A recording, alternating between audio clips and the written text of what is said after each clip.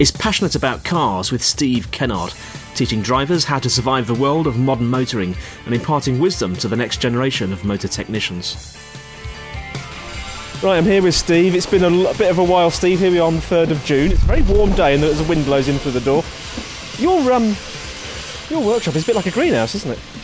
It is, yeah. I'm sure we've spoken about this before, but it's got a lot of glass panels on the roof.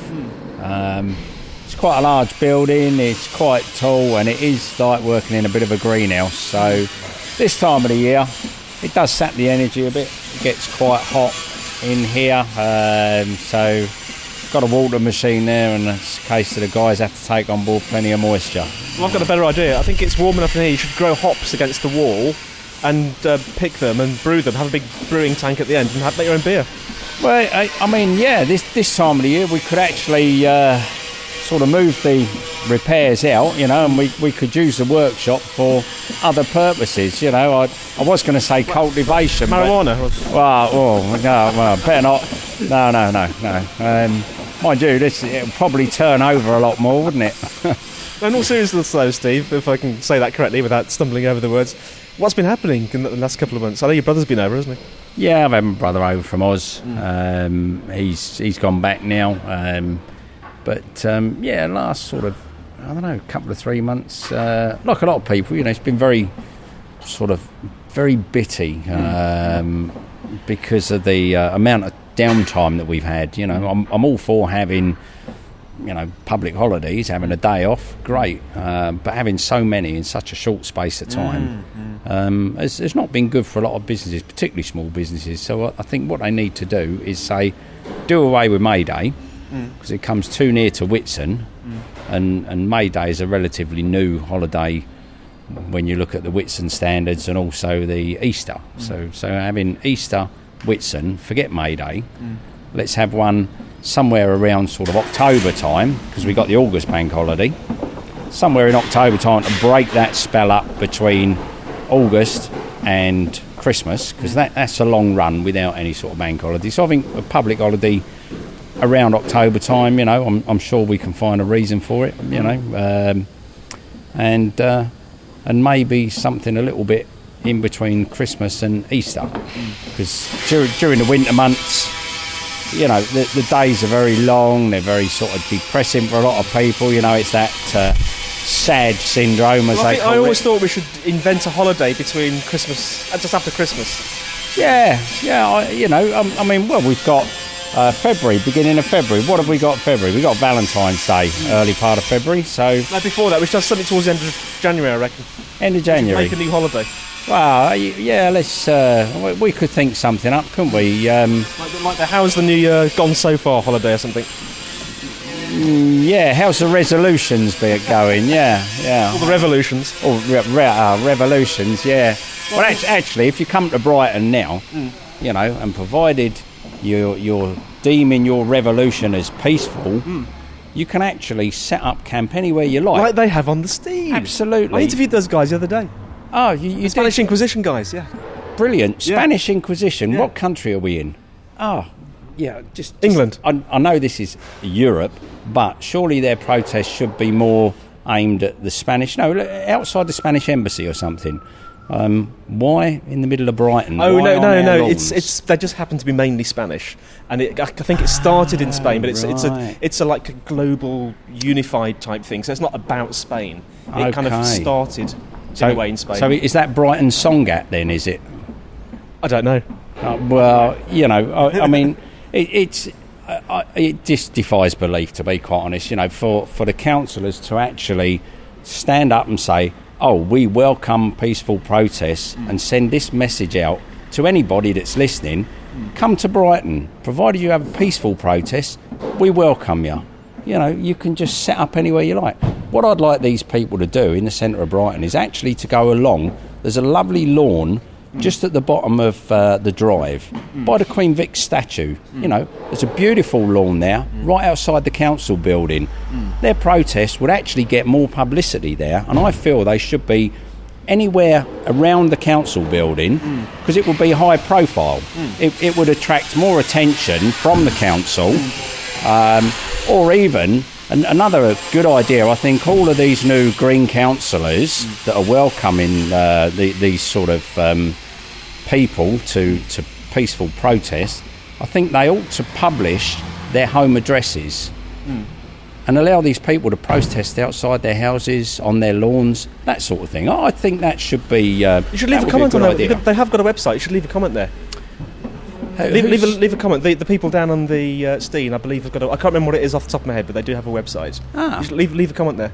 Okay. If you just Google... I think it's Acampada Brighton. I think that's right. The Google. Google that. You'll find their website and leave a comment. Because they're open to. They're very open. You know, you do realise they clean that whole area every morning. They go around and pick all the rubbish up. So if I did go to Hove, it'd probably be a bit cleaner. Yeah, actually. I'm not saying people have a right to protest. Of course they do. And yes, we welcome peaceful protest. But the point I'm making is that the council should not stand up and say, we welcome peaceful protest. They shouldn't actually encourage people to come in to the town from anywhere, set up a camp, set up anywhere they like, and provided it's deemed a peaceful protest, they can stay there. We welcome you. You're... Have they officially said that, though? Yeah. Read the Argus 2 days ago, I think it was. 3 days ago, maybe. One of the councillors, and I wish I had their name to hand now, because I wouldn't name and shame them, but read the Argus about the protests down there, and they've actually stated that they welcome peaceful protests, and I find that I really find that's going to have an adverse effect on the town. You know, while I say peaceful protest is fine, the councillors should not, and they've not been put in that position and voted in to stand up and say we welcome protesters. That shouldn't be done. You know, what they should be saying is like, we're here to help local businesses, we're here to help the local community, to help the town. That's what we've been voted in for. We haven't been voted in to encourage people to just turn up from around the country, or in this case from Spain, to set up a peaceful protest. I think they're all residents of Brighton, actually. Yeah, fine. I appreciate that. Actually, I can't verify that. I get the impression they are. Yeah, well, again, I'll go back to saying that peaceful protests, great, fine. Everyone's entitled to have their say. That's why we live in a democracy. But the councillors should not actually openly state that we welcome peaceful protests. Because what they're saying is, we welcome anybody to come down and create problems by having these peaceful protests. I mean, okay, these people sat down there in the Steen on the parks and gardens down there. They're running events. They're running educational events. Educational events, fine. I mean, they ought to be careful, though, that they're not going to fall foul of any government legislation when we're talking about health and safety issues, and and are these people actually, do they have clearance from the police, their records, to actually, for educational purposes, and there's all lots of implications nowadays with all this politically correct do-gooders and God knows what out there. Yeah. You have to be so careful. Every time you take a breath, you need permission. So they just need to make sure they don't fall foul of any sort of laws or bylaws. Well, before we move on to the subject of insurance companies, banks and traffic wardens, tell us what's happening in the garage. Oh, yeah. We're getting so sidetracked here politically. I think this podcast, I think we should change the genre from like motoring to politics or something like that. Yeah. It's just, you just push the right buttons all the time, don't you? That's my job, Steve. Yeah, absolutely. Car-wise, wow, what have we got at the moment? Various bits and pieces going on. The noise in the background, you can hear a grinder. There's a car up there, failed MOT, needs a little bit of welding. There's not someone removing a clamp then? No, that's not that. That's another service we would like to provide. Yeah. If you've been clamped, give us a call. So sorry, what was it again in reality? Yeah, no, if only. But But I think that again, like, you know, legislation's been tightened up a little bit with clampers, hasn't it? I'm sorry, I've done it again, haven't I, Steve? I've got you back into rant mode. Don't back onto the noise of the grinder. What was the grinder doing? It's just sort of grinding out the rust, cleaning up the metal, to have some plates welded. I can see the sparks flying. Yeah, that's just the metal filings. MOT-wise, you can see we've had a run of them. We've got a Volkswagen Camper, extremely popular vehicles. It's not the really, really old one, is it? It's the slightly less old one. It's this squarer one. This one is a X-plated VW sort of Caravelle, and you know, I mean, they have such a following. Me personally, I you know, well, they're like a smaller version of your RV, aren't they? Yeah, much smaller, but about third of the size. But that's the point, you know, from a practical point of view, from a camper practical point of view. You know, they're very sort of, you know, two of you standing up inside there, and that's it. You know, one of you's got to step outside to dress. But it's nothing against VWs. We have a lot of customers with VWs, you know, and we've had quite a few in just lately for various work and that, and people love them. You know, they're just, I guess, a bit iconic, aren't they, really? Did you get many of the really old, the old curvy ones in? Yeah, there's actually one in the yard next door that we had in about 2 months ago. Major welding, rebuild and that sort of thing. Renovation by the sound of it. Yeah, big time.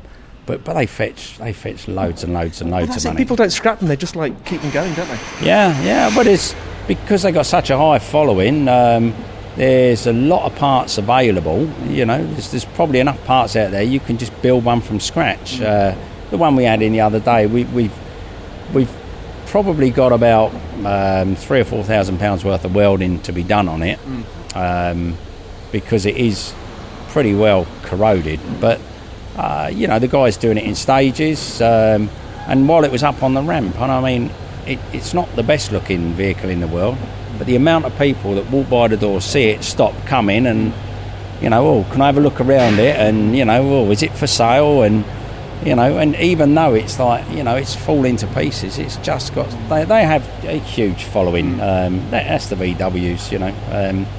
We've got the Triumph Stag. The same one that was in a few episodes ago. Is it the yellow one? It is. Yeah, it's due its MOT. It's in for an MOT. It's got a couple of bits to do on it, but you know, these old cars, they need plenty of TLC. A couple of bushes, steering column bushes on that have worn, so we're going to replace those. It's got a little leak from the power steering rack, so that needs to be done. We've got couple of Rovers in at the moment. They're fortunately they're not for head gaskets. They normally are, aren't they? Yeah, Rovers normally head gaskets. No, these are just sort of normal servicing, repairs, MOTs. VW Beetle there that someone went to put the window down on it and it dropped. Mechanism inside's gone. Quite common on the Volkswagens. That's waiting for a regulator mechanism. We've got a van there, Renault Master van. MOT repairs. There's quite a lot of work on that. Brakes all round, swivels on the front suspension, top and bottom, along with other bits and pieces that need to be done. Services in at the moment. MOTs in. There's quite a bit. No engine replacements? No disaster stories with engines? We've actually got a Range Rover set over the road at the moment. It's just over the road there. Yeah. It's got a residence permit on it, but that's got a head gasket problem. We pulled the heads off. The heads are down there, and they've been those, they've been pressure tested and faced up, ready to go back on. But the guy has now sort of said, hold on for a moment, because he's thinking of chopping it in as it is. But trying to point out to him that at the moment the car is probably worth only its weight in scrap, as it stands there, because without an engine, it's not really worth or a lot to anyone or much use to anyone, to be quite honest. But we've gone so those far. make quite nice ornaments on someone's mantelpiece. those engine heads. Yeah, I had seriously thought about it. You know, you see Top Gear there, where he's got the V8 engine block sat there with the glass on the top, his table in the middle of the studio, and his armchairs. There are a couple of car seats. You could do a secondary business in making sort of furniture out of old bits of cars. Yeah, well, we've had a couple of bits in over here. Funny enough, the guy that owns the Stag had the front end of a Mini. Just the front end? Yeah, the front end with the headlights, the front wings. Where the engine sits, it had been like plated out, and it had been sort of leather seats put in there, and it was an armchair with headlights, and I it was just a case of like sorting out the wiring on the lights for him. Sits in his house. He's also got the front of a Lambretta.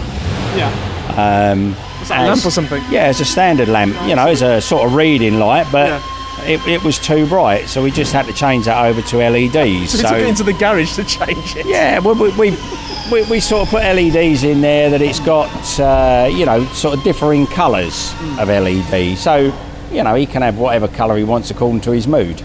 Not much use for reading in some of them, but yeah, it's just things like that. I mean, they're quite sort of quirky, and it's the sort of thing, I guess, that a lot of people tend to go for now.